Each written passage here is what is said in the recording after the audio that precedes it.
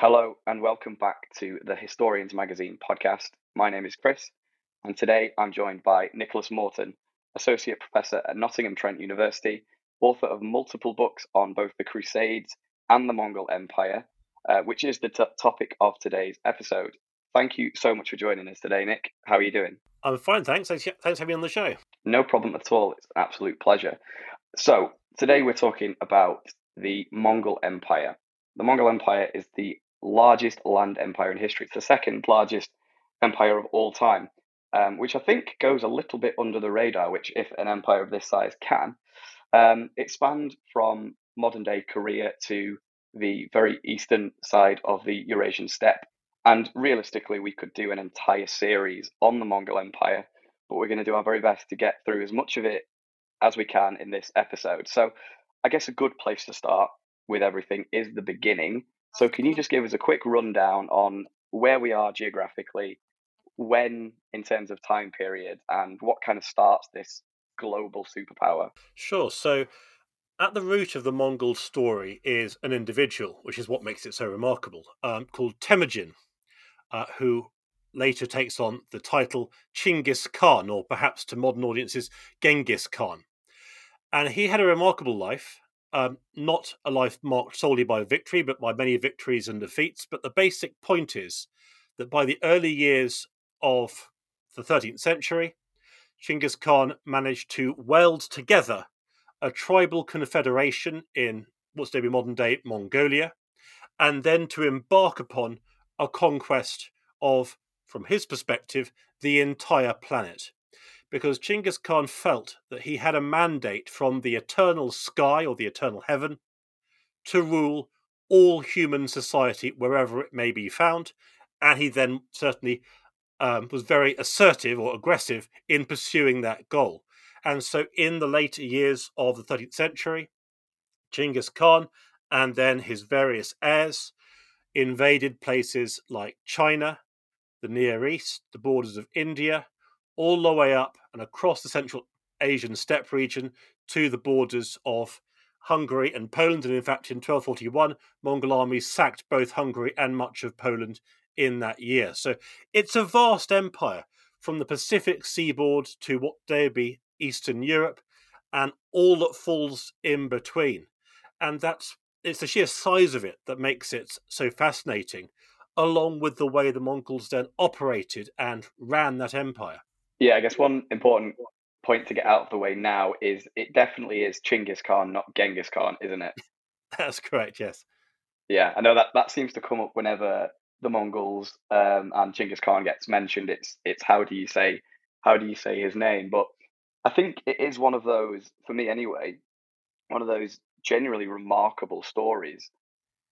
You know, coming from relatively nothing to arguably the most powerful and feared man on the entire planet in a very, very short amount of time. How was it able to kind of expand through Asia and the Eurasian steppes so quickly? It's as a fault line in Eurasia that we don't tend to recognize so much today. Um, it's not typically a cry that people will come out with that the Mongols are coming or the nomads are coming. That's not something we typically say because the nomadic way of life went into such steep decline due to modernization and things like that. Before, say, the 1700s, there is a genuine fear of nomadic people, and that fear spans the entirety of Eurasia. And the threat of nomadic invasion is very real. That's why the Chinese built the Great Wall of China. That's why, along the line of the Oxus River, many Muslim societies constructed large fortress cities. And that's in many ways why Western Christendom benefited so much from its very thick, deciduous forests that aren't easily penetrated by nomadic cavalry. But this is a fault line in the medieval era. It's arguably the biggest one. The ongoing relationship between nomadic peoples and agricultural peoples. And these relationships are not always military. Often they can be harmonious. They've got different things that they offer to each other. But when a nomadic confederation comes together, it can be very powerful. It's not necessarily huge in number, but these are societies where pretty much everyone is raised to ride and shoot and hunt. And as a result, those skills translate very effectively into an army of conquest. Agricultural societies, on the other hand, typically fighting is done by elites, by the people at the top of the social pyramid. And for 99% of people, they're farmers. They might have some military skills, but they're not trained with these things. And so, as a result, nomadic society is much more of a natural fit for an army of conquest than an agricultural society. Often, nomadic armies can conquer very large areas very quickly because their society is mobile. And so, in the case of the Mongols, not only is their population capable of riding and shooting and things like that, but they can move their enormous wagon cities from area to area. And so when we visualize Mongol civilization, we should be thinking of an entire landscape covered in tents. Some of these tents would have been fairly small, so the classic yurt.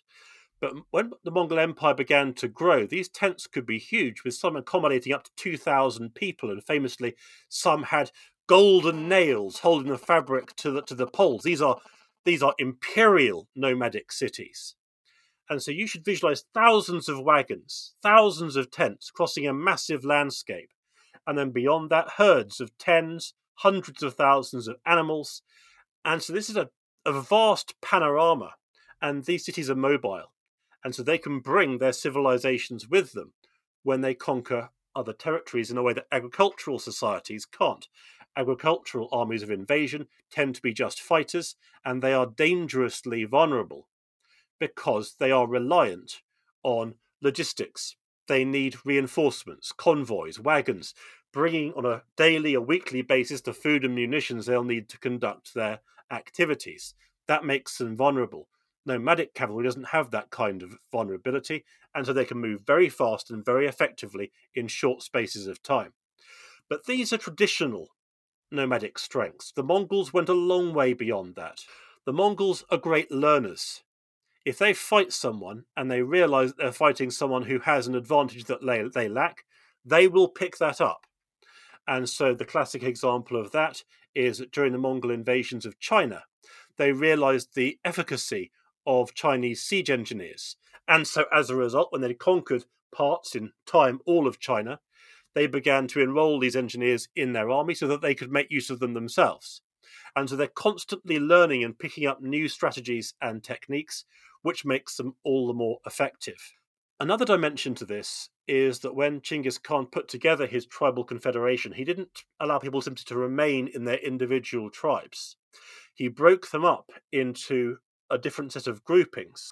And then when he conquered various societies or civilizations, in some cases, not all, he either gave them the option or not the option, he forced them to join the Mongol Empire. And when they did this, they were forced to live, act, fight, and even cut their hair as if they were a Mongol. They had to become Mongols, effectively. And so with every victory, every conquest, the Mongol army doesn't get weaker and smaller through attrition and losses. It gets bigger because more and more people are being corralled into joining the Mongol Empire. Now that too makes it a very effective weapon of conquest. And you might think, well, why would people fight for the Mongol Empire? The answer to that is they had no choice. So, for example, the Mongols organized their armies according to the decimal system. So if you were to be forcibly enrolled into the Mongol army, you would find yourself in a squad of 10 soldiers, of which you were one. And if the Mongol commander had done their job right, none of those 9 soldiers would be from the same civilizational background as you or any other member of the squad. So you can't form alliances or link up with each other.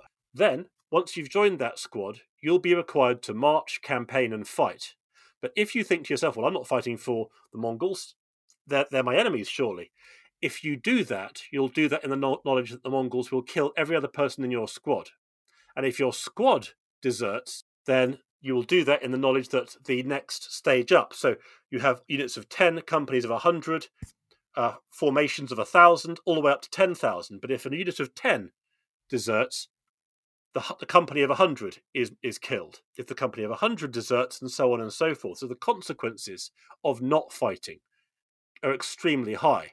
The bottom line is you're going to fight, whether you want to or not. Just one final point to make is the net effect of all of this. These are all enormous strengths for an army of conquest. But we can go one stage further, because when the Mongols conquer one civilization, they become a threat. When they conquer two civilizations, they become a very serious danger to any neighbouring power. Once they've conquered 12, then any future opponent is backing away from the battlefield even before the Mongols have appeared on the scene. And so, as the momentum of conquest begins to build, we should imagine the Mongols and the fear and terror they create as being perhaps a more potent weapon than their armies in their entirety. People don't want to fight them, and you actually get the phenomenon of entire countries submitting to the Mongols even before the Mongols' armies have crossed the horizon, because they know what's going to happen and they know what the outcome will be. So why put their people through that trouble? Why not submit immediately? Yeah, there's lots to unpack there, and that's a great summary, I think, of the pure speed and ferocity of the Mongol expansion. Sorry. Um, what it reminds me of when you're speaking of the speed and you know their ability to move so quickly, and it's maybe quite a strange comparison, but it reminds me very similar to the blitzkrieg of the Second World War. In a sense, you have this static French army on the Maginot Line with or against this very mobile German. You know, it's mechanized, but it's essentially a cavalry force. You know, smashing through, ironically, a European forest, but you know, smashing through this very static line and wreaking absolute havoc behind it.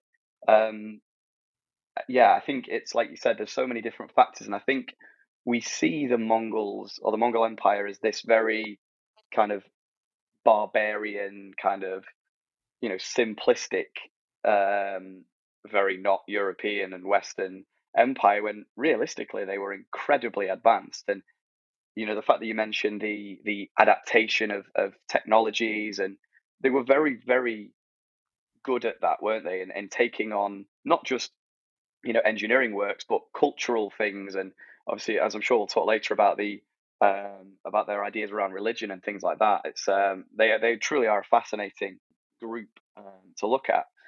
It does lead us nicely on to the next question, which is around, and you kind of touched on at the end, which was the kind of psychological effects of the Mongol horde. How important was that fear uh, in kind of further expanding the empire? There's a very observant Muslim historian called Ibn al-Athir, who was writing at the start of the 13th century up to the 1230s. And he was there. He was actually in the line of the Mongols' first advance, so he knew what was going on. And he told the story of a group of men who was traveling along a road, and a single Mongol horseman approached this group of men and told them to tie themselves up. And they obeyed because they were terrified. And then it was perfectly clear that having tied themselves up, the horseman was then going to go from man to man and just kill them, one after the other. And no resistance was being offered until the person who obviously related the story realized this is ridiculous and stuck a knife in the Mongol cavalryman and escaped. But the story reflects, this is paralyzing fear. This is fear so great that people simply can't resist. It's too much. And so the severity of that as an instrument of conquest needs to be taken seriously. And the Mongols do a great deal to encourage this. Because, of course, if the Mongols simply destroyed everyone who came in their way, then yes, it would be terrifying, but people would have a very strong incentive to do everything they could to build up their defences as much as possible going forward. But the Mongols were a great deal more clever than that. Because what they did was, if, let's say, they approached a city, that city wouldn't just simply be overthrown. The city would be given a choice. You can submit, you can open the gates to the Mongols, and the sooner you open the gates, the lighter your tribute will be. You will then become part of the Mongol Empire, you will then pay tribute on an annual basis, you will then do as you're told. And the leading artisans and skilled tradespeople in that city will often be rounded up and taken wherever the Mongols want them. But you will survive. If you shut your gates and offer resistance, particularly if you subsequently have to be stormed in order to be taken, then that's it. The city will simply be destroyed.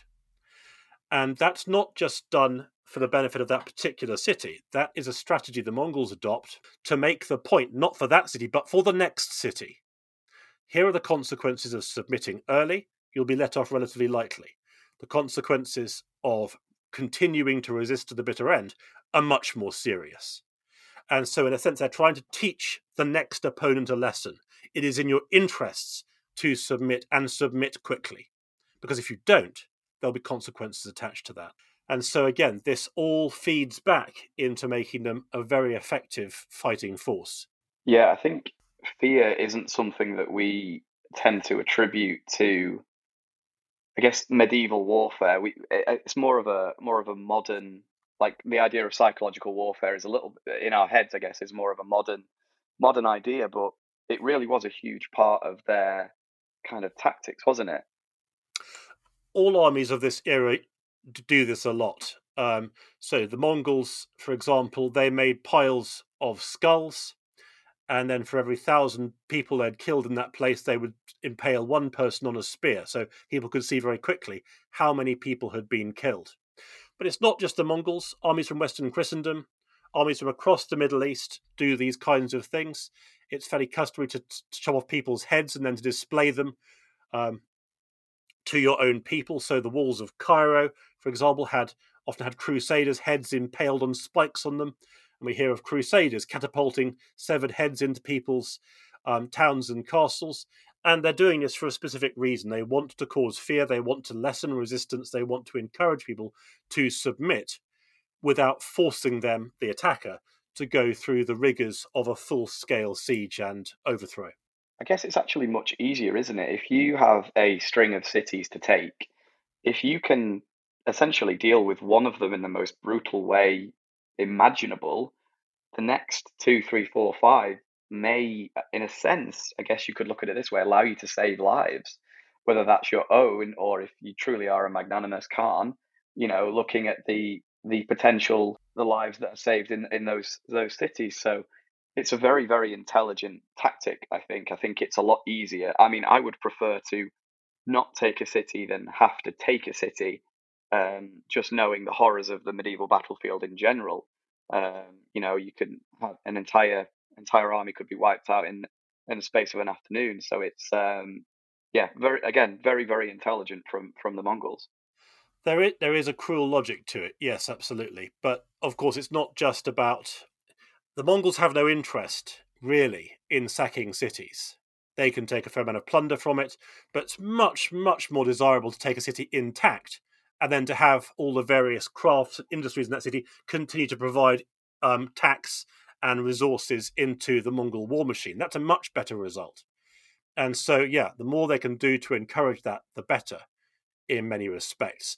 It's also faster. A city can submit in the space of an afternoon, but it could take months to get into a city if it's going to offer resistance. So it's a great deal quicker if they just hand themselves over. Yeah, again, I think there are misconceptions, maybe even in just my own head, about the kind of brutish nature of the Mongol Empire, and I think that's why they don't get and it's a strange word to use, but they don't get the respect of say other even just medieval powers. Behind that, the horse lord Sheik, there is an incredibly intelligent and efficient war machine. Something I want to just touch on very quickly is the religious aspect of Oh. kind of Chinggis Khan's kind of worldview. You mentioned it at the top of the episode, but how important and how useful of a tool was the kind of the religious outlook to the Mongol Empire? It's very important. It's the mainspring of what they're doing. And it's the one justification when anyone queries what they're doing or why, or when they explain what they're doing, they always come back to it. They feel they have a right to rule the entire planet that has been given by the eternal sky, their people specifically. And consequently, all other societies, all other human civilizations, all other human religions, they're perfectly capable of carrying on their lives. They can even practice their own religion, but they must acknowledge Mongol supremacy and Mongol overlordship and be responsive to orders. And so when the Mongols send out diplomats to the Mamluk Empire in Egypt, or to the Byzantines in Constantinople, or to Western Christendom's rulers, it's always the same. You get two choices. You can submit or face invasion, and that is it. And there's no alternative choice. And in fact, when envoys went to the Mongols to try and negotiate with them and perhaps trying to find an alternative way of creating a relationship with them, they just met with complete surprise, really, that no, you submit or you get attacked. There's no negotiation here. It's one or the other. That's the deal. And I suppose that makes it very straightforward, really. People know where they stand.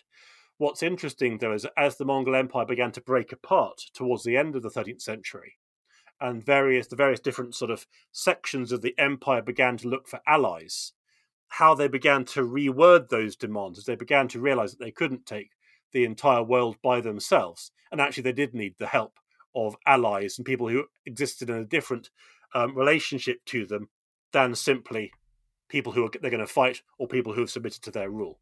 Perfect. Yeah, I mean, you've already kind of started to answer the next question, which is always great as a podcast host. But I want to touch on the kind of collapse of the empire, because it's relatively short lived, isn't it? It's kind of late 13th century, early 14th, and then it doesn't fade away, but it breaks up rather dramatically, doesn't it? What kind of the causes of that breakup, and what's the kind of state of play once it's not a united empire? Sure. So, in the area I know best is the Near East. So, perhaps if I give that as an example here, the Mongols invaded what today would be sort of the region just to the north of Iran, or Persia as it was called then, along the line of the Oxus River, and they began those invasions in 1219. And then in 1220, the Mongols sent a reconnaissance force south of the Caspian Sea, that up through the Caucasus, through the Iron Gates of the Caucasus, into what's today southern Russia. And then in 1230, they sent their first really big army of invasion, led by a ruler called Chormukon, who then conquered most of northern Persia and then the kingdom of Georgia, Greater Armenia in the Caucasus, before in the 1240s conquering the Seljuk Sultanate of Anatolia, which today would be Turkey. Then in 1252, a new army of invasion was dispatched into the Near East, which reached the region in 1256. It conquered the lands of the Assassins, or the Nizaris, first in central Persia, before besieging and then very brutally conquering the city of Baghdad, one of the world's largest cities in this era, in 1258, before then pushing on into northern Syria, taking the city of Aleppo in northern Syria in 1260, and then pushing down towards Damascus. Now, that's the period of conquest, and most of that conquering was done between the years 1230 and 1258, really. So you're right, in the Near East, it's quite short-lived. But there's a bigger picture here, which is that after the death of Genghis Khan in 1227, he had various different sons. And from those sons, and later on grandsons, and so on and so forth, that's where his successors were appointed. And so the first successor was called Ogadai, who was one of Genghis Khan's sons, and then after that Guyuk, and then various others after that. But the point is, the Mongol Empire is really big, and it can't all be ruled from a single place. And so the various different regions of the empire were apportioned as ulu, or areas under the jurisdiction of a specific family or dynasty within the Mongol Empire, with all the families descended ultimately from Genghis Khan. And over time, those various families descended from Genghis Khan's son Jochi, the Jochid dynasty, or from Tuloi, the Tulid dynasty, and so on and so forth. They then had these ulu, which they began to rule increasingly as their own territories, rather than as components in a bigger empire. But in the 1250s, when the Mongols invaded the Near East again, that then led to a jurisdiction dispute between Hulagu, the ruler of that particular, or the commander of that particular invasion army, and another Mongol dynasty called the Jochid dynasty, which felt that it had rights to the Near East that Hulagu was usurping. So the question is, where do the boundaries between the various different dynasties' ulus lie? And what do they do if they're crossed? And the point is that Hulagu was deemed by the Jochid dynasty to have crossed into their jurisdiction. And that then led to a civil war between Hulagu in the south and his empire, which became known as the Ilkhanate, and the Jochid dynasty in the north, so what today would be much of Russia and parts of Eastern Europe, which became known as the Golden Horde. And these two dynasties became locked in a long-term conflict over who has rights to rule which different areas. And it's notable that civil war broke out just as the Golden Horde, or what would become known as the Golden Horde, was preparing for the full-scale invasion of Western Christendom or Western Europe, and Hulagu in the south was preparing for the conquest of all remaining resistance in the Near East. So that civil war between them blunted their armies of conquest just at the point at which they're about to complete those conquests. And those civil wars then caused long-term conflict. Other civil wars broke out in other empires. And though these various Mongol dynasties always saw themselves as part of a broader Mongol empire, the coordination between those various different parts became weaker and weaker until basically they're separate states. Wow, so ironically, the only thing that saved Western Europe from the Mongols was the Mongols themselves. It reminds me very, very similarly to the kind of the idea of the Franks in Western Europe, especially in the Near East. For the First Crusade, as obviously you know, Nick, like the Muslim right at the time just described them as the Franks, probably very similarly how they would describe the Mongols as the Mongols, when realistically at this point they were starting to separate into these separating states. Also, very quickly, I did make a mistake. I said 13th and 14th centuries, and I meant 12th and 13th. I am absolutely hopeless at getting my centuries right. So apologies to anyone that's been screaming at their phones for the last few minutes. You weren't wrong, in fact. I mean, the Mongol Empire is formed in the 13th. It grows, it begins to break apart, but that sort of separation of the various different regions of the Mongol Empire that continues into the 14th century. So don't worry. Okay, good. Thanks for saving my face there, Nick. I appreciate it. Awesome. So we spoke quite a lot about obviously where they come from, what the Mongols do, how they become so powerful virtually not overnight, but very, very quickly, and then again quite rapidly break down. What would you say the biggest legacy of the Mongol Empire is? What are the things that we can still see today and that we can directly kind of relate back to them? There's a huge number. For a start, and again, I'm going to focus on my own sort of specific area of expertise, which is the Near East. The Mongols brought an end to a huge number of different societies and civilizations across the Near East. An empire called the Khwarezmian Empire, which controlled much of Persia. Very importantly, also the Abbasid Caliphate in Baghdad. The Ayyubid Empire, which is the heirs of Saladin, basically, overthrown by the Mongols in the 1250s or up to 1260. The Mongols didn't overthrow the Crusader states created by the First Crusade, but nonetheless they set events in motion that contributed to that. They overthrew the Anatolian Seljuk Sultanate. So geopolitically, it brings about a great deal of change.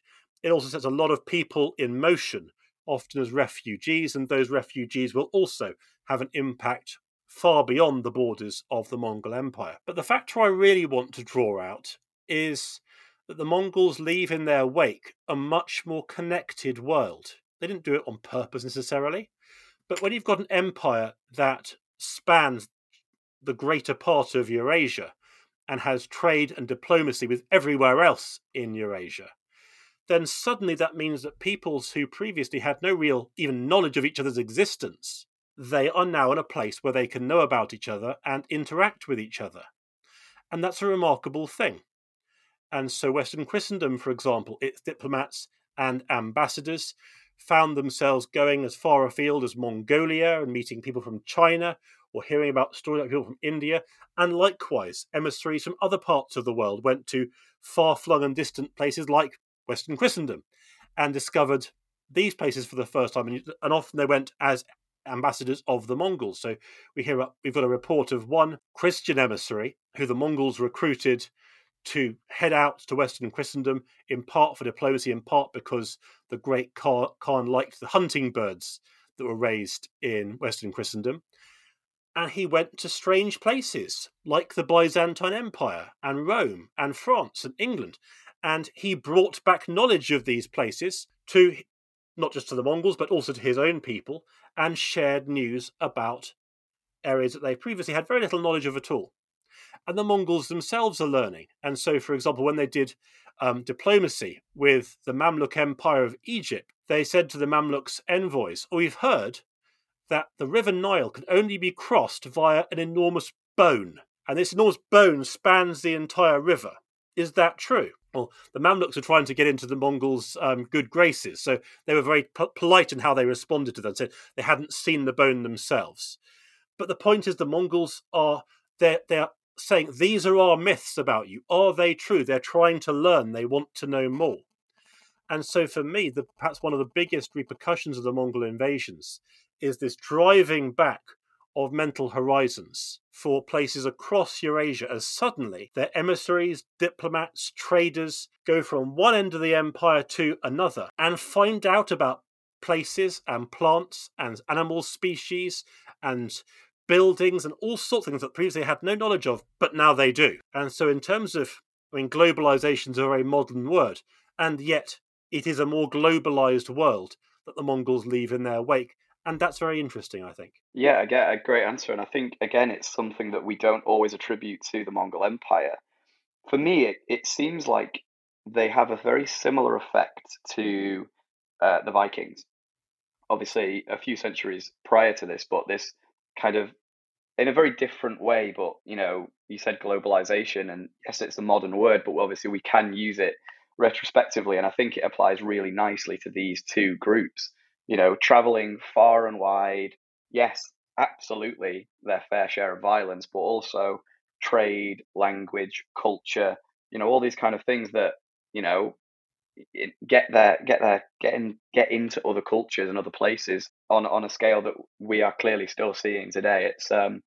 It's surprising that I wonder how, and I might be answering your next question here, but I wonder how Temujin, the little boy on the steppe, would kind of think about the effects of his empire now that we still feel, almost 1,000 years later. But yeah, it's it's good. Awesome. So we always ask the same questions at the end of these episodes, just more for a bit of fun than anything else. But we'll start with the first one, which is, if you could go back to any time, place, or event in history, where would you go and why? Okay, well, my first answer, that would be somewhere safe. I wouldn't want just to turn up and then find myself in the middle of a battle.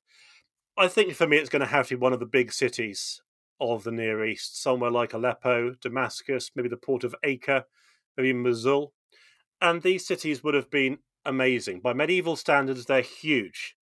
But because they exist at the intersection of trade routes from the Black Sea region, from Western Christendom, they'll be receiving traders from the Trans-Saharan gold routes, the Silk Roads, the spice routes, the sheer scale and number of people passing through the city, the different religions, different cultures, the different languages, all coming together in these big cities, interacting, sharing stories, trying to make themselves understood by people who don't speak their language.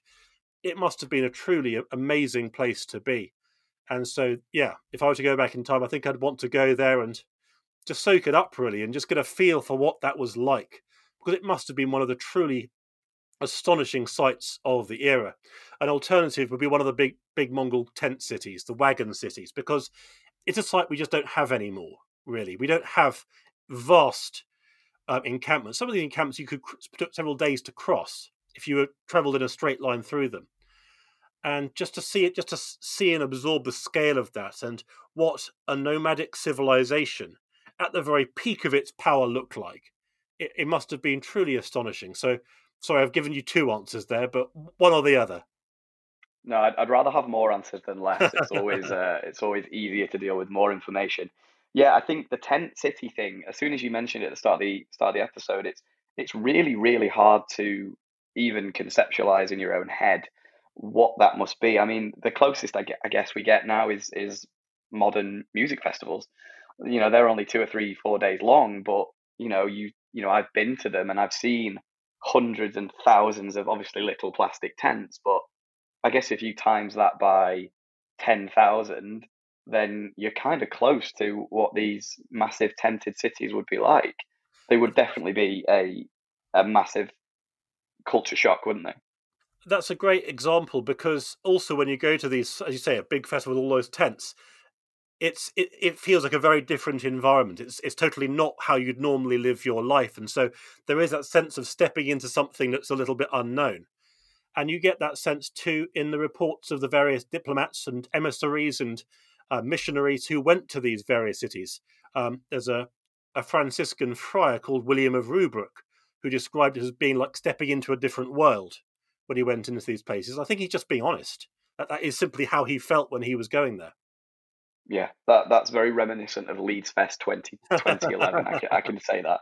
It felt very nomadic at times, but yeah, I think great picks again. I would probably also find myself in one of the Crusader states, just to see what was happening, see how things were.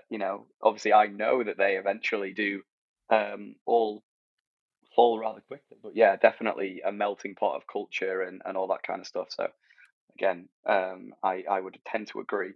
And then the final question would be, if you could bring one person from this period of history all the way through to 2023, who would it be and why? That's a great question. I'm not quite sure what would interest me more, actually. What they could say about their own culture that would interest us, or what they would say about our own culture. I'd be very interested to see how they reflect on what 21st century society looks like to them. I've got a sneaky feeling that pretty much anyone you brought to 21st century society would be fairly shocked in many respects, and not just by the technology and all the rest of it. But it's going to have to. It would have to be someone who was a really good observer, could cope with that the step of going into something that for them would be entirely different, and could then conceptualize it and respond to it. So maybe one of the maybe a diplomat, maybe one of the more sort of intellectual travelers of this era, someone like the Muslim traveler and writer Ibn Battuta, perhaps someone like the papal emissary John of Plano Carpini, who went to the Mongols to conduct diplomacy with them. Perhaps one of the Mongols' leading diplomats. Perhaps someone like there's a one of the Mongol rulers or commanders in the Near East is called Baichu, and a he's got several wives. But one wife in particular seems to have been really quite prominent. And so when an emissary from the Pope arrived and said things that Baichu didn't like, she stepped in and said, "No, we've got to listen to what they're going to say." She's trying to understand them in their own terms. It's that kind of intelligence I'm looking for, someone who's interested in how other cultures operate. Someone like that, someone who can tell us more about what life looked like for them back in the 13th century, but also someone who's got a few insights in what 21st century society looks like to them. Yeah, I think that's a really interesting like paradigm as well. If we were obviously able to bring somebody, 8, 9 centuries forward in time, they would have a lot of opinions, I think, on, you know, the cultural differences. Let's take motorways and iPhones out of it for a second. The basic, person on person interactions, it's completely different, isn't it? It's we realistically couldn't get much further away from this way. But yeah, that's been awesome, Nick. Thank you. Thanks for taking the time to jump on the podcast and chat about the Mongol Empire. As always, I give you as much time as you could possibly want to share any social media handles, any upcoming projects, any you've got several books out at the moment. Feel free to plug away. Okay. Yeah, so I do have a new book that came out in October in the UK, November in the US in 22. It seems to have been fairly well received. It's called The Mongol Storm. It's been reviewed in places like the Sunday Times and the Telegraph. But yeah, if you'd like to find out more about the Mongols, then The Mongol Storm basically tells the story of the Mongol invasions into the Near East, but it tells it not just from the Mongols' perspective, but from the perspective of everyone else, or from as many other civilizations as I could fit in. So you get about 10 different perspectives on what the Mongol invasions meant for different communities and societies from different religions or cultures or ethnic groups and things like that. So do have a look at it if you'd be interested. If you'd like to find out more about the Crusades, I recently published a book called The Field of Blood, which tells the history of the early Crusader states. Or if you'd like to watch a few more videos, I do have a YouTube channel, and the handle for that is at Medieval Near East. Although, quite honestly, if you just type in Morton and then Mongols or Crusades or something like that, you should find it pretty quickly.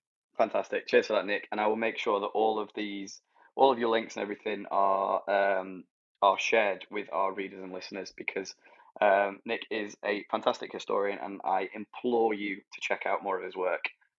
Nick, again, it has been an absolute pleasure chatting with you today. So thanks again. Likewise, thanks, Chris. Awesome. And as always, you can check us out wherever. Obviously, you've already found us, so you don't need to follow us on Instagram, I'm assuming. But make sure to give the medieval edition, edition 13 of the Historians magazine out now. Thanks.